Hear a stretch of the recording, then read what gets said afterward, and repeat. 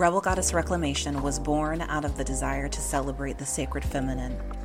You can look forward to goddess myth and storytelling from all cultures, interviews with inspiring rebel women, and learning about nature-based Sabbats and any other goddess-loving, sexy content that floats the boats of your two founding sisters. We know that in recognizing the radiance in others, that we are recognizing the radiance in ourselves.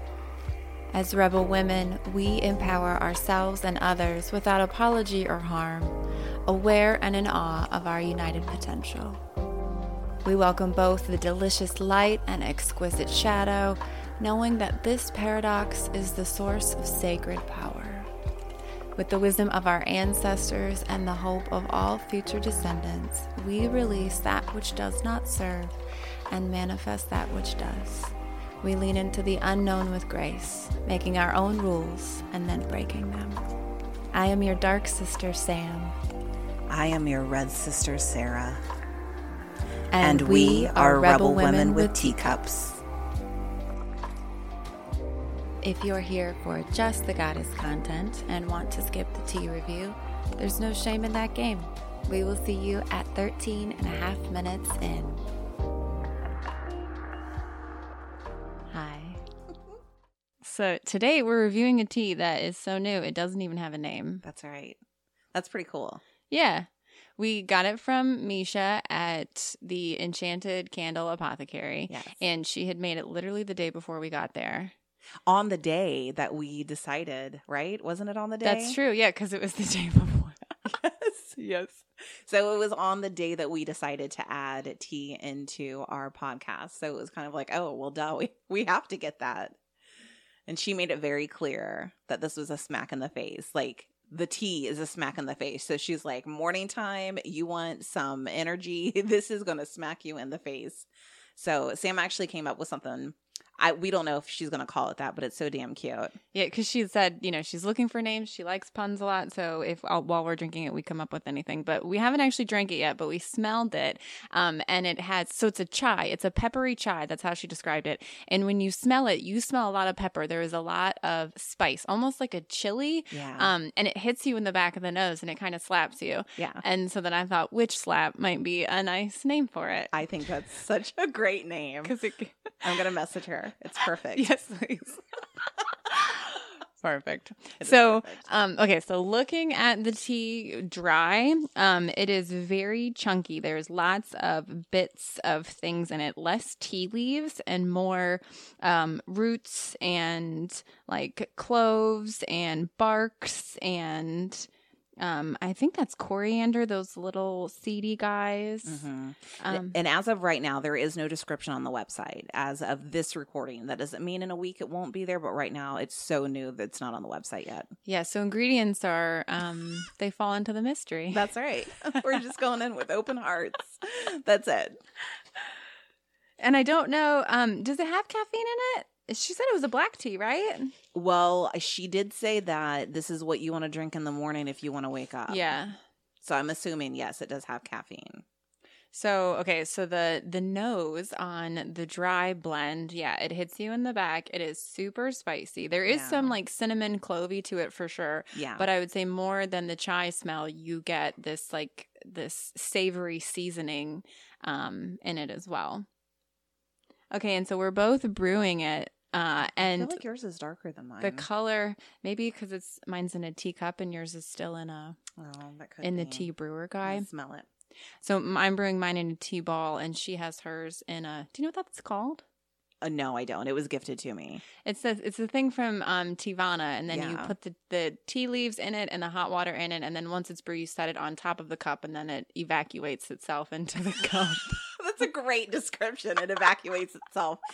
That's hilarious. It looks almost like a pitcher, like a pitcher of water, a teeny tiny one. Yeah, a teeny tiny one. But it is, it's designed in such a way that when you set it on top of your teacup, there's a little mechanism that compresses and the water falls out from the bottom. It's actually really cool. But keeps the tea leaves in the top. Correct. Yeah. So you have the option, like if you put it in the refrigerator, you can use the tea leaves 2 or 3 times. Nice. Yeah, it is nice. I like to, like with, when steeping loose leaf tea, I like when the flowers and stuff have more room to like mellow around, because sometimes in a tea ball or even in like a sachet, there's just not enough room for them to like swim around, and they're all smashed together. So then I have to very vigorously agitate the tea ball to get the water moving around. But with your contraption, you've got all that space.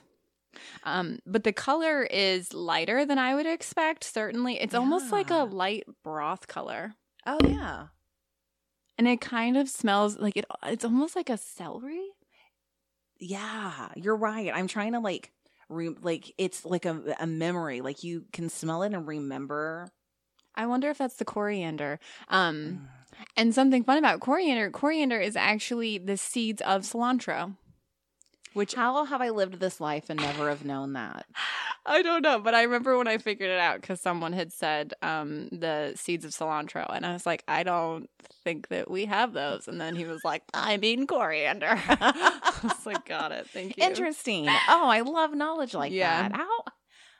I love like weird random facts like that. So it makes me very happy that I learned. You done learned me something. Good. They have two totally separate tastes though, the cilantro and the coriander, which is wild, but okay. I'm going to take my first sip. Oops. Okay. And my first drip as well.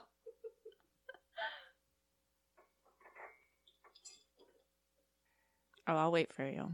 She's evacuating.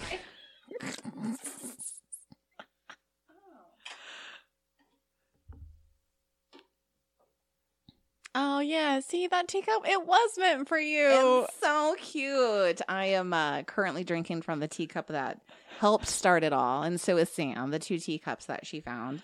It's so freaking dainty. I freaking love it. And there's like, it's like pearly. Like the white isn't flat white. It's like opalescent. Yeah, iridescent. Yeah. Okay. It's so pretty.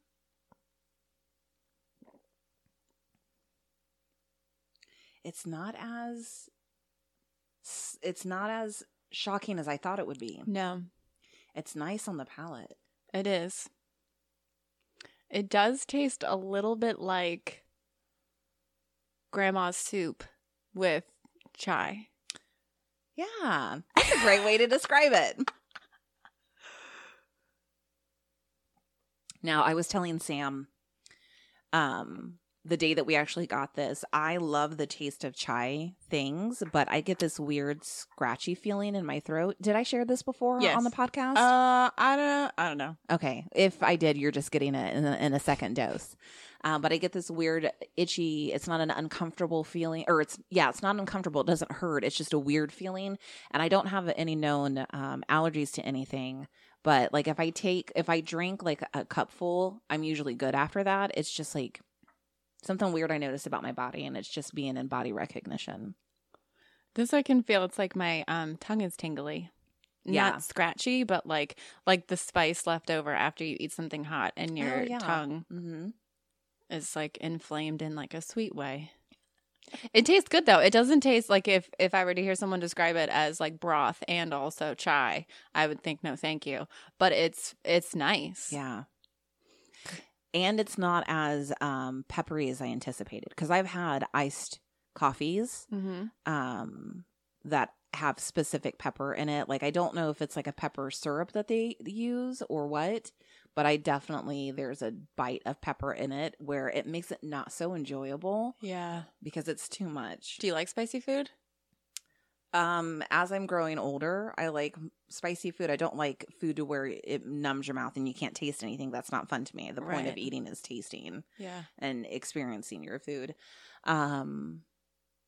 But this is not as like when she first said pepper, because of my previous experience in pepper in drinks, I was kind of like, oh, I don't know if I'm going to like it. Mm-hmm. But this is nice, and it's nice and it warms you up. Mm-hmm. Yeah. I'm about halfway down my teacup, and it is definitely stronger and more, not palatable, but it's stronger on the palate the closer I get to the bottom, because there's like some sediment and stuff down there. Now, saying that, how do you see going forward? Like if you were to brew this again, would you add the milk to it? What would you do? I think this one, I mean, I love adding milk to chai, like for sure.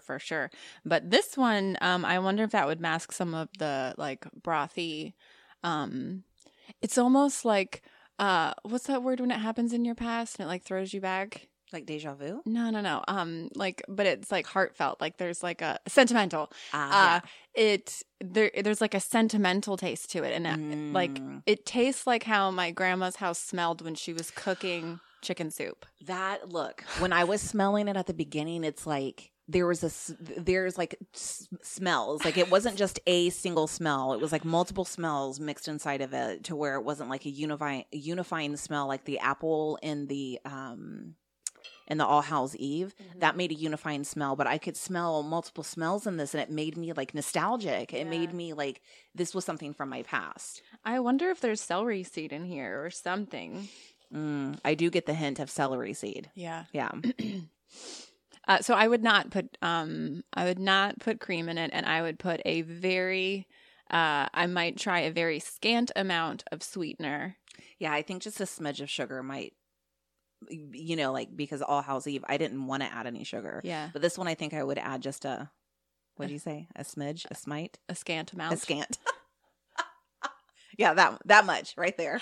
I could also honestly see adding instead of sugar, adding a pinch of salt.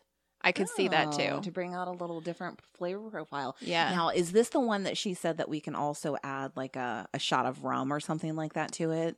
She suggested one of these teas that we got from her. I think that was one of her favorite ones that she was describing. Okay. So it must have been an older one. Okay.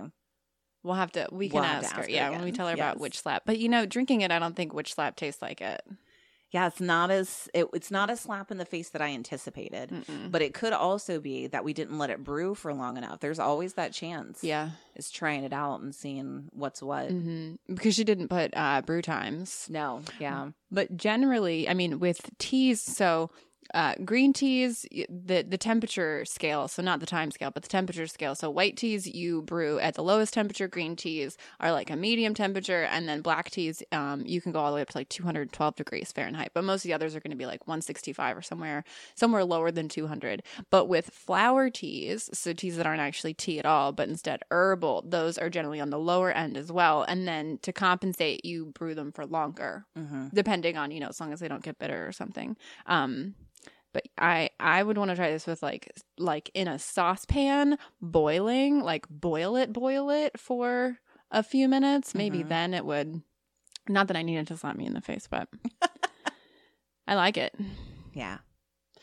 We used to drink, Ayla used to love drinking, my daughter used to love drinking. It was like a broth tea, and it was these sachets from Numi tea. I don't know if they still make them, but it was like a celery and chive blend. They had another one that was like basil and onion. They even had a tomato and beet one. And you would drink them instead of putting sweetener or anything. Ayla would put salt in them, and it was like drinking a cup of broth. Yeah, and it kind of throws me back to that too. It's nice. It is nice. Would you drink it again? I wouldn't be opposed to it. Yeah. Especially when I'm trying to warm my bones. Yeah. Or, I just keep thinking of my grandma. Like if I needed that emotional. Yeah. But didn't want to like boil a ham bone or something. Yeah.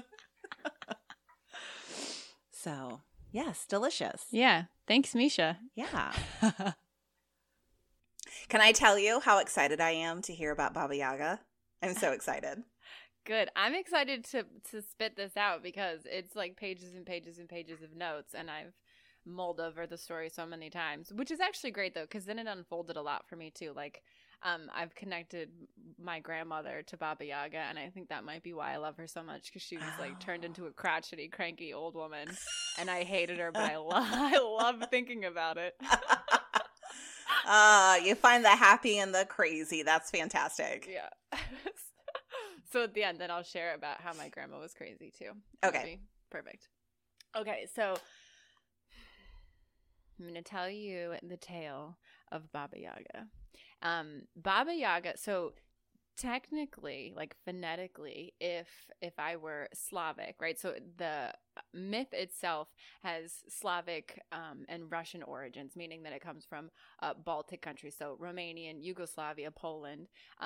If we were there and speaking those languages, I believe it would be pronounced Baba Yaga. So you would emphasize that last GA instead of Baba Yaga. But in my heart and in my mind, I've always read it as Baba Yaga. So that's how I'm going to tell you the story and pronounce her name. Okay. So essentially it translates to spooky grandmother. And that's what she was. She's a creepy old lady that lives in the woods. She's also like the quintessential old hag, like the wild nature woman, crone that lives alone in the woods. And if you've never heard of Baba Yaga before, she pops up in lots of common culture ways that we don't necessarily call her Baba Yaga. But all of the witches depicted with like the long curly noses or the warts on their chins or the bony fingers that eat little children, that's all extremely Baba Yaga reinforced. And so there's, because it translates to spooky grandmother loosely, there's lots of variations, and also it's folklore, so it's a spoken word passage of story. So there's no singular written original Baba Yaga story. There's lots of them. So there's some where there's 3 Baba Yagas, they're sisters living in the woods. But the tale I'm going to tell you today is the tale of Vasilisa. And what's interesting about Vasilisa is sometimes it's called Vasilisa the Beautiful, and sometimes it's called Vasilisa the Great. And so the way Vasilisa starts out is, so Vasilisa is living happily as a child with her father and her mother. And her mother is Mother Nestor, meets all of her emotional needs and loves her well and treats her well and is sweet. And then her mother falls ill and she's on her deathbed. And Vasilisa is, torn apart inside. And her mother gives her this doll and says, "This is my dying gift to you. Don't let anyone see it. Don't let anyone know that you have it. But whenever you need me, you've got this doll." And then her mother dies. And then time passes, and her father, after the time of mourning, her father finds new love with a woman who has 2 daughters. So then Vasilisa becomes part of his family, and she now has a stepmother and 2 stepsisters. And the stepmother and stepsisters, unbeknownst to the father, are evil, and they treat her like garbage and make her cook and clean and tend after them and send her on ridiculous errands and try to make her feel awful because they're jealous of, number one, how beautiful she is and of the father's love for her. But also they just don't like her. They don't like how sweet she is and all of her goodness that irritates them. Which is crazy similar to Cinderella and the evil stepmother and stepsister. So pretty sure that's where that came from. Yeah, I was thinking totally. Yeah. But also too, like the patriarchal twist of like, she's beautiful and that's why they hate her. And I don't know, it just sort of gets me, like the Vasilisa the Great versus Vasilisa the Beautiful. I just feel like there's room for improvement with the beautiful. But anyways, okay, so she's so beautiful and the stepsisters and the stepmother hate her, but the father is not aware of any of the mistreatment because they only treat her shitty when he's not around. And he leaves. No, he dies. I forget if he leaves or he dies, but he's not there for a really long period of time. No, he definitely dies. That's what in this story, this version, he dies. And the stepsisters are getting annoyed with her, so much so they plot a plan to send her out into the woods. And they essentially are sending her to her death. They want to kill her. So they intentionally snuff out their fire. And they say, I know, we'll send her to Baba Yaga to go get fire. And then Baba Yaga will eat her. And then we won't have to deal with her anymore. So they snuffed out the fire and they told Vasilisa to go fetch fire from Baba Yaga. And so Vasilisa did as she was told because that's what she did. She's trekking through the woods and she has her doll in her pocket, her trusty little doll. And she doesn't know which way to go. She doesn't know, when there's a spooky part in the woods and there's a fork in the woods, she doesn't know which way to go. She gently rests her hand into her pocket and she hears the doll tell her which way to go. The doll will either bounce around or shout at her or whisper, this way, this way. And so the doll leads her through the forest to Baba Yaga's hut.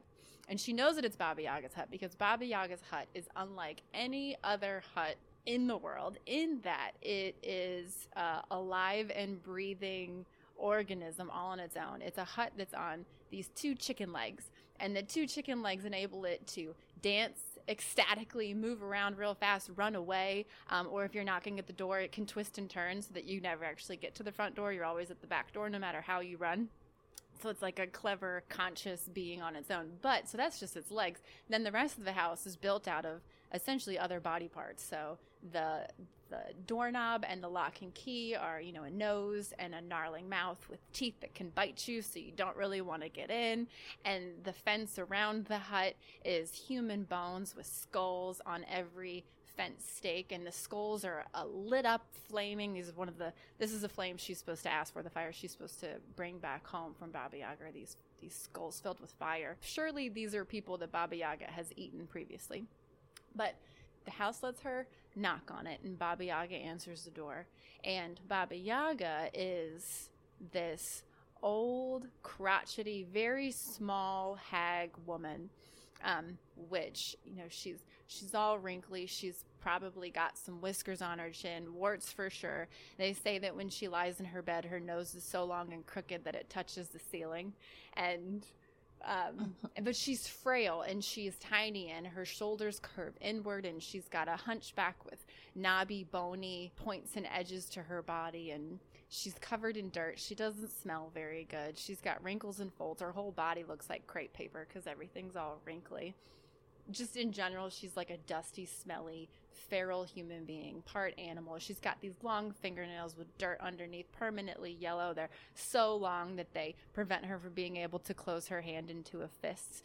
The way Pinkola Estes describes it is the kind of beast that would turn around and lick its own ass to clean itself. That's who Baba Yaga is. So you don't... Fantastic description. It's very clear. Like a resting sneer face instead of a resting bitch face. That's how I think about it. Just like permeating with wickedness. So she's this old spinster who's wicked. And she asks Vasilisa what she's doing there. And Vasilisa says, I've come to ask for fire. And Vasilisa can see inside Baba Yaga's house. And inside Baba Yaga's hut is an oven that stretches the entire length of the wall. So it's, you know, several bodies long, and that's what she does. She when she eats people, she shoves them into their giant oven and then roasts them whole and then eats them whole. So she can see this huge oven, and she sees all of her magic, creepy little things, and her helpers inside the hut are these severed hands. She's got 3 sets of severed hands that are her servants, and she sees them bopping around. So there's a significant amount of fear in Vasilisa at this point, but she doesn't let it succumb to her or anything, because she's got her doll, and her doll has not led her astray. Oh, also too, I forgot to say, Baba Yaga can also be, in some folklore, she's described as an ogress. So if you think about an ogre, like, you know, the one who, like, kind of like a troll, like eats children, right, and like lives in a swamp, Baba Yaga is the female version of this, which is an interesting take on a witch as well, to make them an ogress. I had never even heard of the term ogress until I was digging into Baba Yaga. It helps to clarify some things for sure. So she asks Baba Yaga, I'm here for some fire. And Baba Yaga says, what makes you think that I would give you that? And Vasilisa said, instead of giving her any number of excuses, Vasilisa says, because I asked. And like, so simple and plain. And this answer pleases Baba Yaga, because it's not frilly and she's not trying to like get anything over on her. It was just simple and direct. And so Baba Yaga lets her in. And she says, I'll tell you what, I would not think of giving you anything without an exchange. So you're going to do some work for me. And the work you're going to do for me is you're going to sweep, and you're going to do my laundry, and you are going to cook my dinner.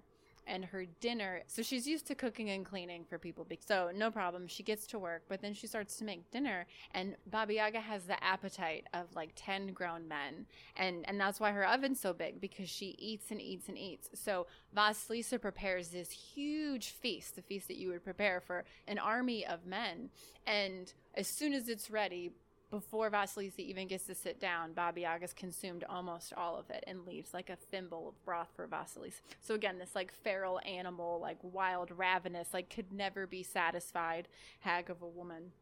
But Vasilisa stays polite. She stays grounded. She doesn't ask for any more than what she's given, because the terms of the deal have already been set.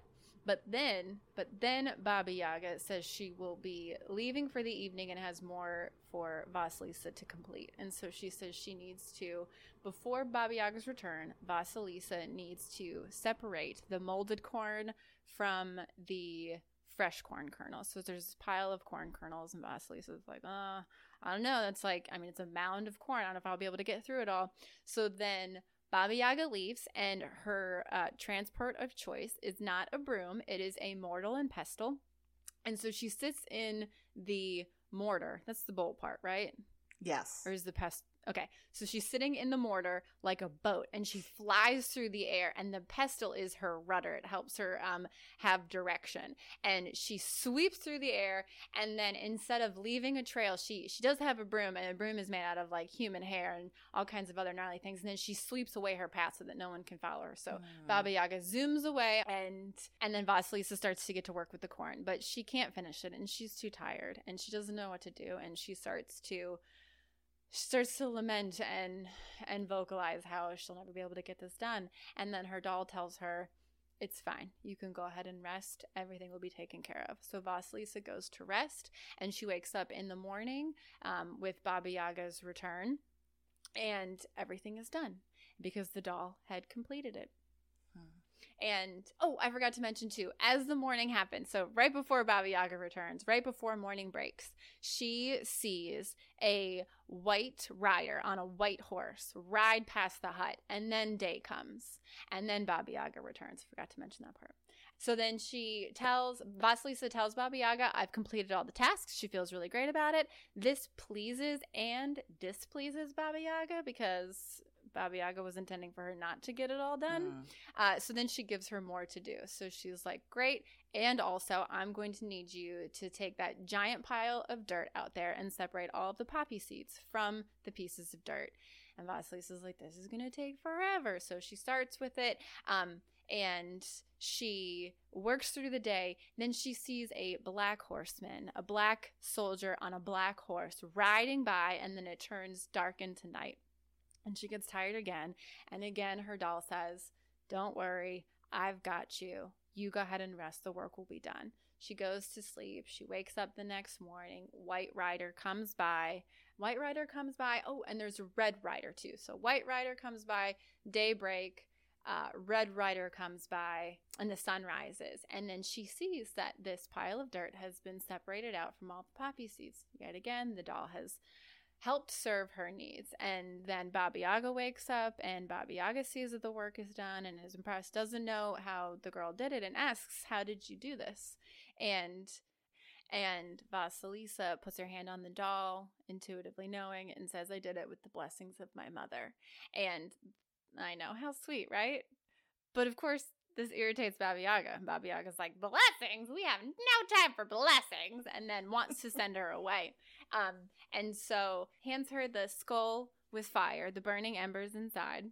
And Vasilisa feels this urge, though, to ask about the riders that she kept seeing, the Red Rider and the White Rider, the red and the Black Rider. And she decides that it feels okay to ask. And she says, may I ask you a question? And Baba Yaga says, too much wisdom will make a soul grow old ahead of their time. And Vasilisa says, all right. But then decides to ask anyways and says, those riders, who were they? And Baba Yaga says, the White Rider is, they're all my servants. The White Rider is who brings daybreak. The Red Rider is who brings the sunrise. And the Black Rider is who brings nightfall. And together they serve me. And she says, okay. And then Baba Yaga says, do you have any more questions? And Vasilisa hears the doll say, too much wisdom will make a soul too old before their time. And so Vasilisa decides that's the end of the questions that she should be asking, even though Baba Yaga kind of gave her the doorway. And Vasilisa says, no, I think that's it. And then Baba Yaga says, you are very wise for your age. And then hands her the skull full of flames and sends her on her way. So Vasilisa then is on her way home. She's using the doll for her directions again, and she's got this wicked burning skull with embers and, shooting flame all around it. Has to be careful not to set the woods on fire on her way home.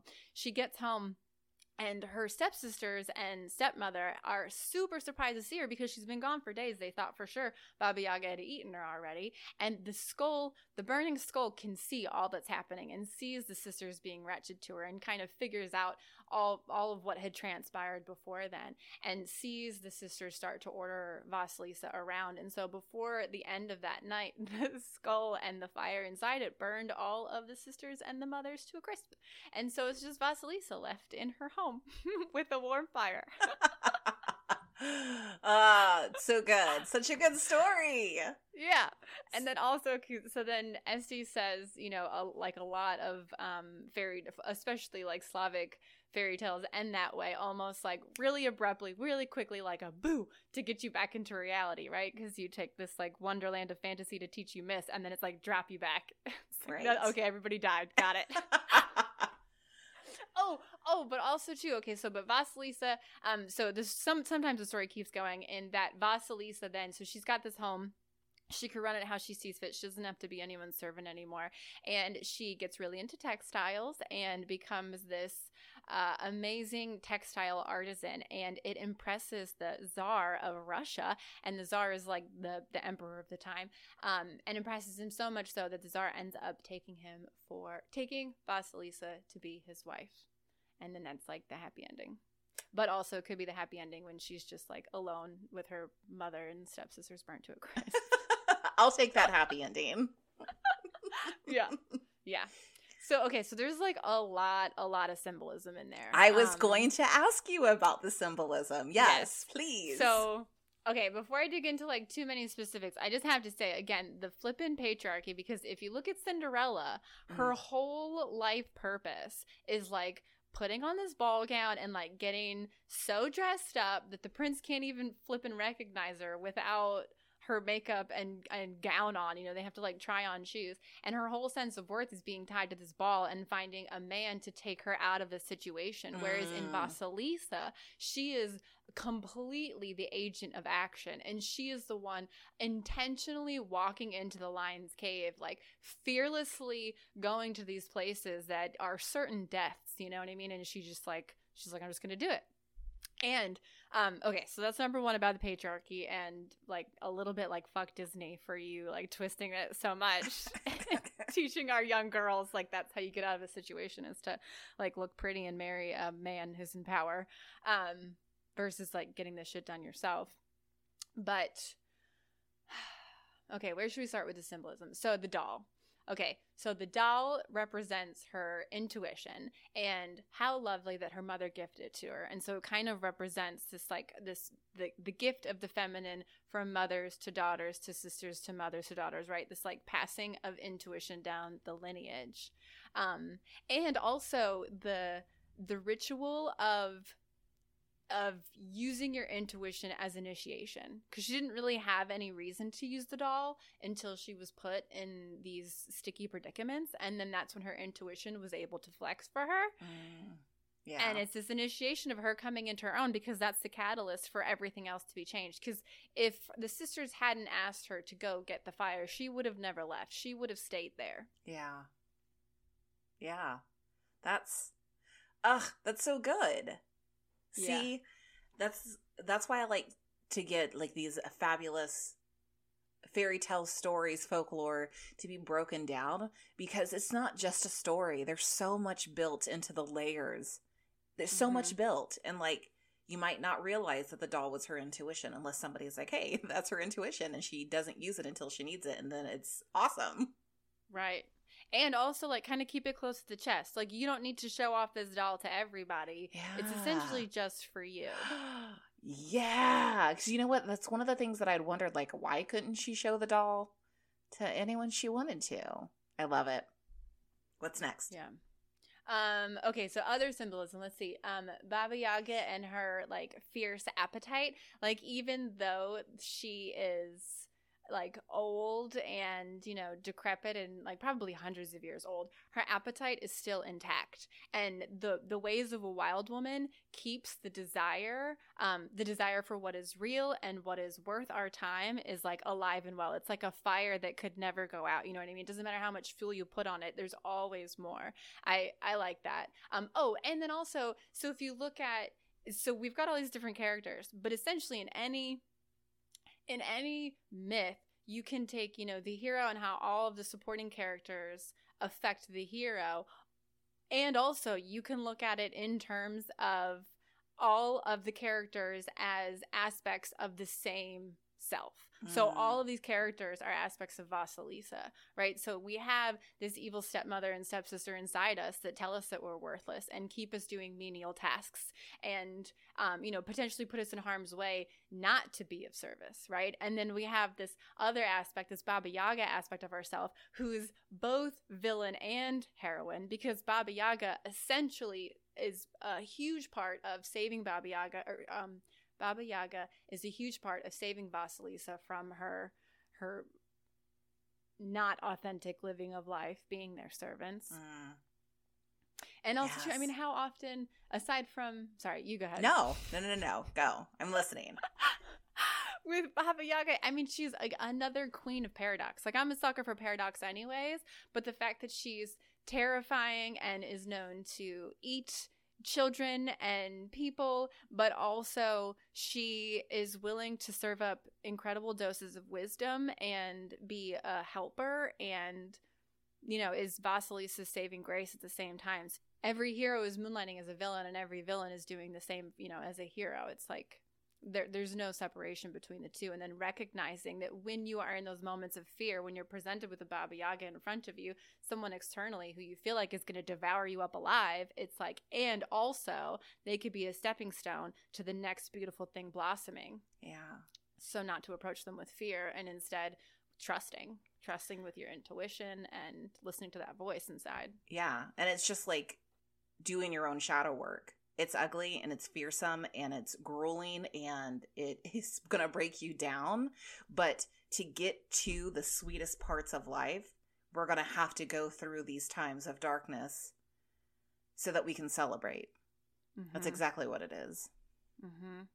Yeah, and there's no need to be like super ladylike about it. Like Vasilisa is polite. She's not, you know, cruel by any means. But Baba Yaga even then, like there's no need to be you know, dressed up all nice and like super clean and like it's okay to like lick your ass sometimes. It's fine.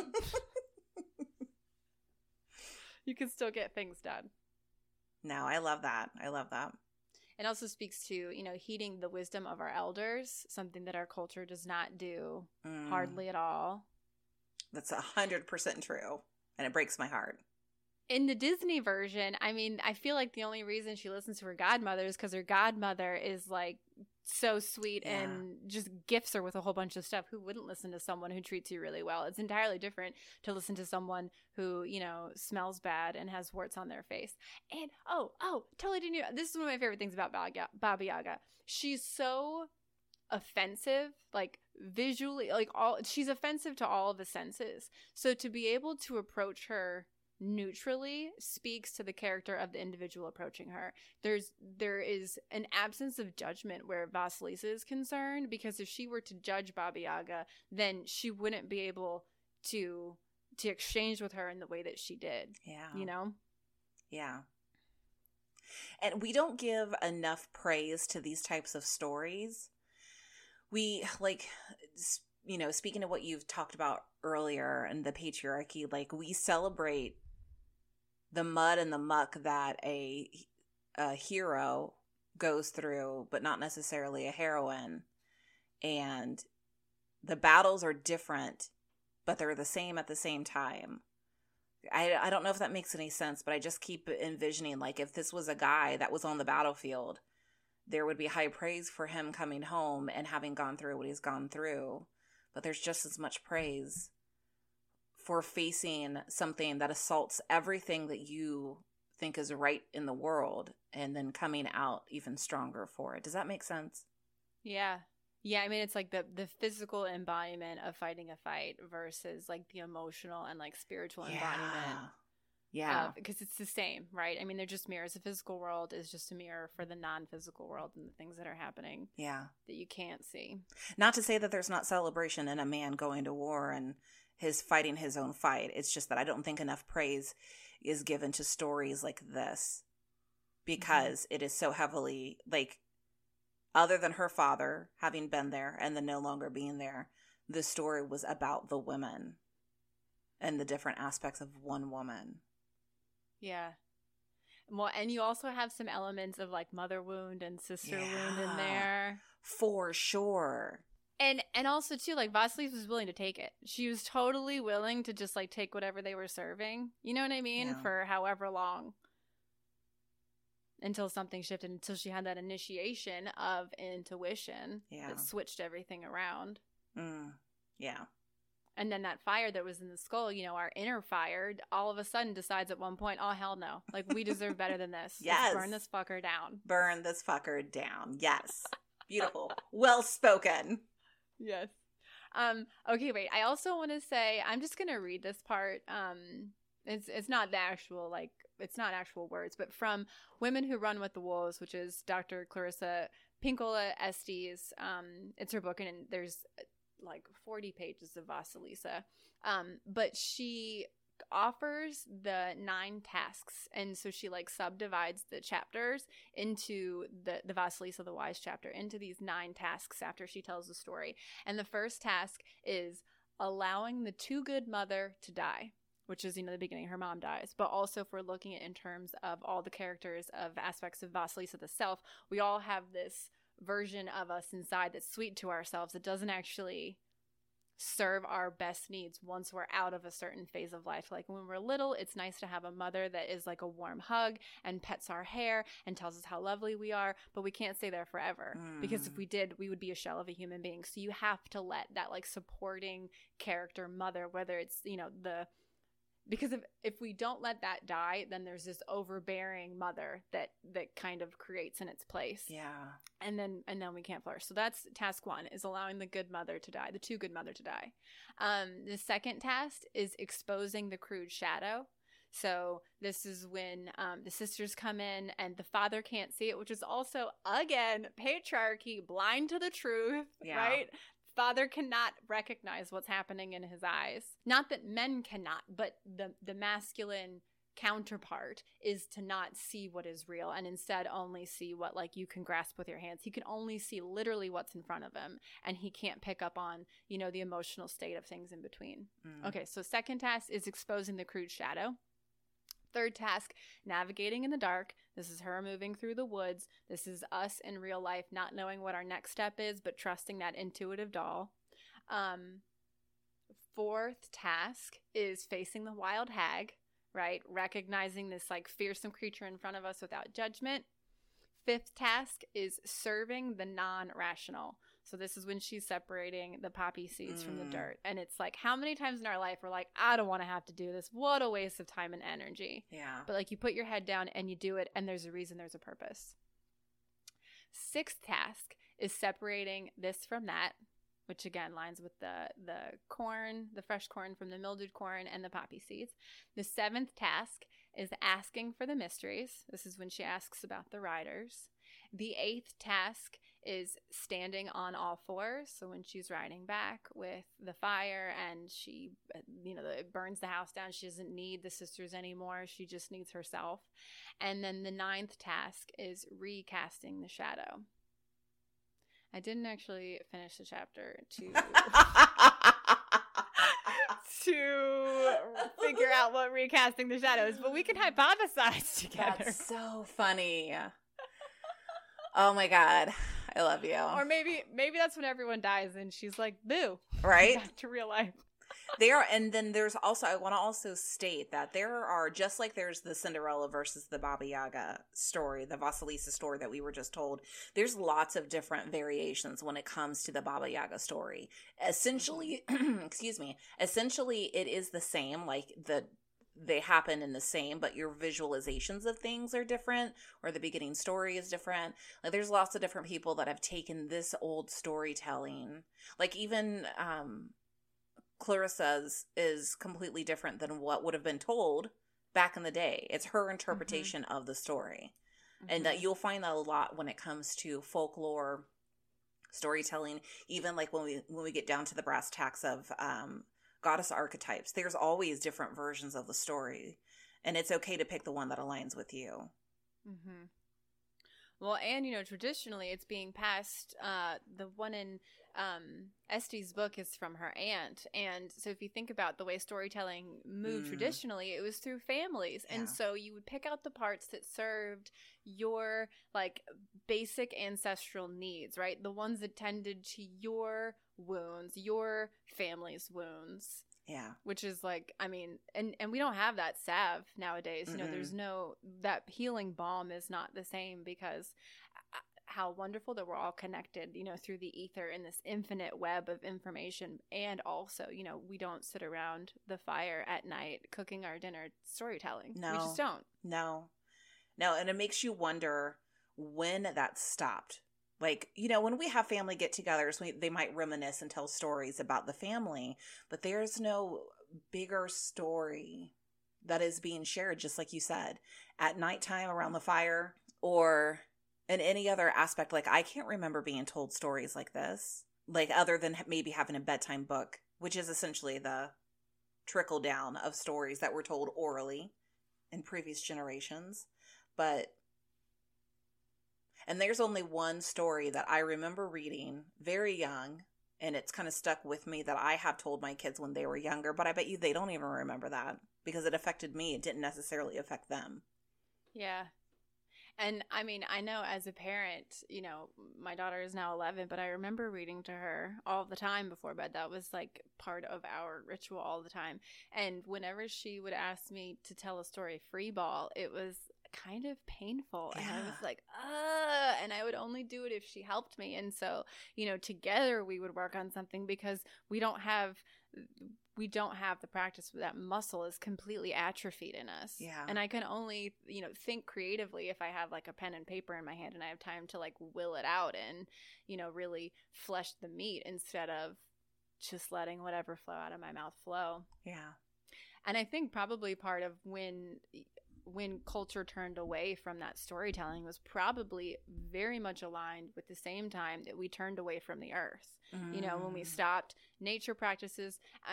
And interestingly, the whole thing with Baba Yaga is going into the woods, right? Yeah. Like she literally heads into nature, into the wilderness without knowing her way. And then, nature provides. Yeah. Yeah.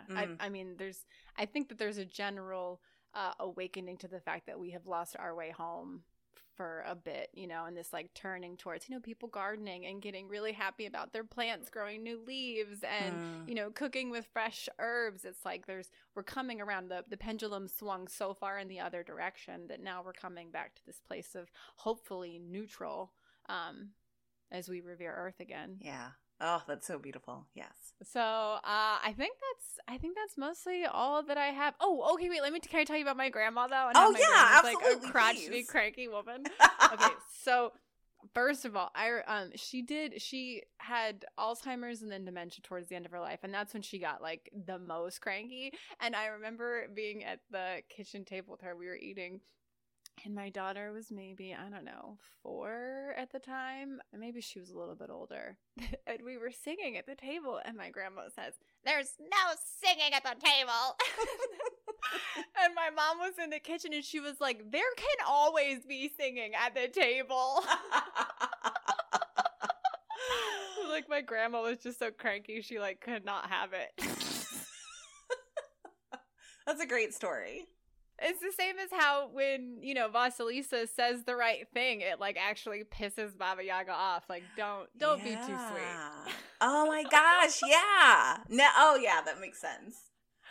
Okay, and then also, so my grandma she was not a violent woman by any means. Like, she wasn't scary, but when she was angry, she would threaten you. Like, she would threaten your life in very specific ways. And I remember the first time I ever saw her, like, not be sweet grandma, and I was so this was 30 years ago. I was probably 5. And she was maybe in like her early 60s, so she was definitely not senile. There was no Alzheimer's, dementia yet. She was still like top of her game, cooking every day and like gardening and stuff. And my grandpa had a lot of kidney issues. He had dialysis, and so he would have to do dialysis at home twice a day, every day. And she there was a lot of grandkids, like 40 some grandkids. Oh, and so gosh. she kept my grandma had 7 or 8 children, and so all of those 7 or 8 children had a whole bunch more children, right? So there was like a whole bunch of grandkids. The house was always bustling. So she kept a pair of scissors on top of the refrigerator, and that was so kids couldn't reach them, and so we weren't ruining her good kitchen scissors. And my grandpa was doing his dialysis, and I remember walking into the kitchen, and the shears were on the table, the kitchen scissors were on the table, and my grandma was cooking, and she sees the scissors on the table, and she picks them up and points them at my grandpa and says, "Did you use these for your stuff today?" And he said, "Yes." And she goes, "If you do it again, I'll use them on your belly myself." I was like, damn, like grandma's gone crazy. So that's life-threatening number 1. Life-threatening number 2, my cousin. So I have a cousin named Brandon, and he is 2 weeks older than me. And so we would like buddy up. All like he was always my favorite go-to cousin because we were always in alignment, and we were both like 2 peas in a pod. And I don't remember what we did, but we had irritated grandma, and she had put us in timeout. And so we were sitting in timeout on the couch, but we were old enough to not have timeout actually be effective anymore. And so we're sitting in the living room, and the living room had this like partition wall, and there was a hole in the middle of it where you could see into the kitchen. And so she was in the kitchen at the sink washing the dishes, and you could see her through the hole. And we were like laughing and making fun of how ridiculous it was that we were in timeout, because if we were going to sit in timeout, we were at least going to make it really, really painful for her. So we were making fun of her, like talking trash, talking smack. And then my grandma's washing the silverware, has the silverware in her hand, and shakes it through the hole in the wall into the living room. And she goes, "I'll throw you 2 through a wall." And then my cousin and I were like, "Really, Grandma? You're going to throw us through a wall?" Oh my God. We were like torturing her. Yeah. Kids can be little shits. I know. But that was such a grandma sentence. Yes. I'll throw you 2 through And it's like, no, you wouldn't. You love us. She loved us too much to throw us through a wall. Ah, damn it. Good times. Okay, and then last grandma is Baba Yaga story. So she had these ridiculous bunions on her feet. Like, her feet were like these crazy knobby shapes. But she loved when people would tickle her feet. And when my grandpa was alive, he would tickle her feet like while he did the crossword puzzle. Aww. And then he I know, how sweet and lovely. And but then he died, and so it was just us grandkids, and nobody wanted to tickle her feet. So she would pay us $0.25 to tickle her feet, and then it evolved because, like, still nobody wanted to touch her feet. And so, plus they were like, you know, she had like the thick, like, yellow toenails and like the really like crazy crooked toes, and they were like crusty on the bottom. She had Baba Yaga feet. She did. And everyone was like, "Grandma, we don't want to touch your feet." So she would hand us a pen, and so we would just literally touch her foot with a pen. And then you'd see her foot bounce around because she was so ticklish, but she didn't care. She just wanted someone to poke at her feet for $0.25.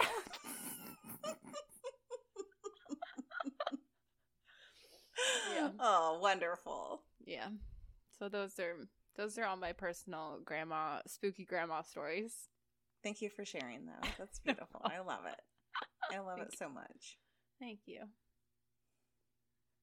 Do you have any spooky grandma stories? I don't know if I have spooky, but I remember the first time okay. So my mom's mom, my granny. So I had my mamaw, which is my dad's mom, and my granny, which is my mom's mom. And I was not alive for this story, or if I was an infant. But my mom and dad got into an argument one time, and she went over to my mom's house, and my dad was pissed, and he came over, and my granny chased him off her front porch with a shotgun.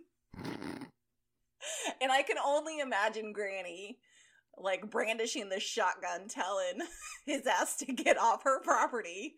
So I wasn't alive for that one, but that's one of my favorite stories, because I'm just like, yeah, that aligns absolutely with it aligns with how me and my sisters and my mom would be 100%. So that's a crazy one. The only other one that I like clearly remember,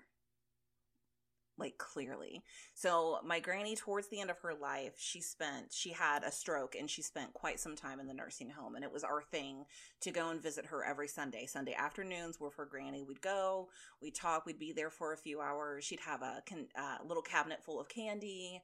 And in this time, they still allowed smoking indoors. So there was a smoke room that the residents could go to. So we would go down there often. Now, this might offend some people.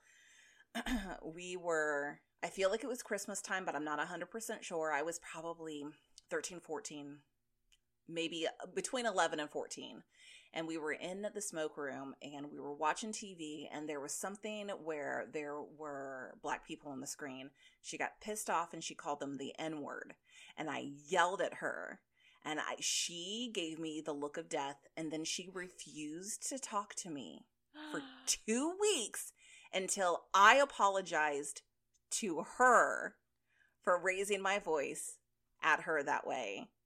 And that was very much like a crazy moment where it was like, you did wrong. I did not do wrong. You did wrong by using that language. Yet I'm forced to apologize to you. But, so that's... Alpha crone. That's what that was. Yeah. That was so crone, yes. I think in general, just like the not giving a fuck. Like, crones have they've lived their whole lives. They don't give any fucks about, isn't that lovely? People's judgment. Yep. And then they have their convictions, and they're going to stick to them like so strongly, so stubbornly, even if they're incorrect. There's no telling them that it's not what's right, you know? Yeah. Yeah. And then the crone wisdom, right? The other side of that is the crone wisdom of them having lived their whole lives and like actually knowing some shit. Oh, God, yeah. Yeah.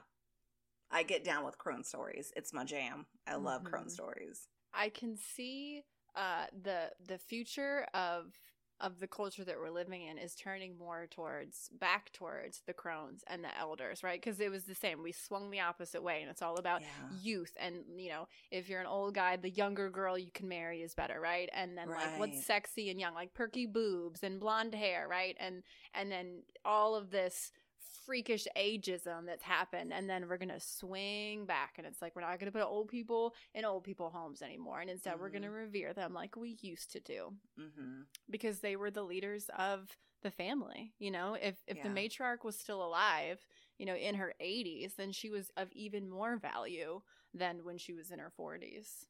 Yeah, this is such a good story. I really enjoyed it. Yeah, thank you. Yes, so the moral of the story is next time you see a crotchety, angry, hideous old lady, befriend her and trust her. Yes. But don't be too sweet. I was going to say that, yes. Just be sweet enough. Just sweet enough, yes. Thank you, Sam. Yeah, my pleasure. Do you feel complete? I feel complete. Okay. I feel complete as well. Thanks so much for listening. You can find more from your sisters on Patreon.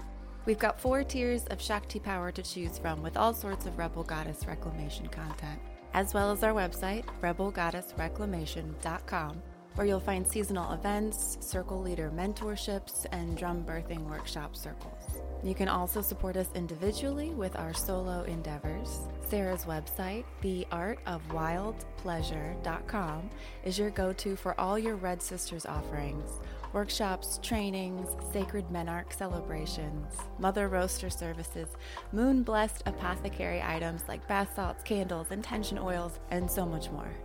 You can see what Sam, your dark sister, is up to at mattmotives.com.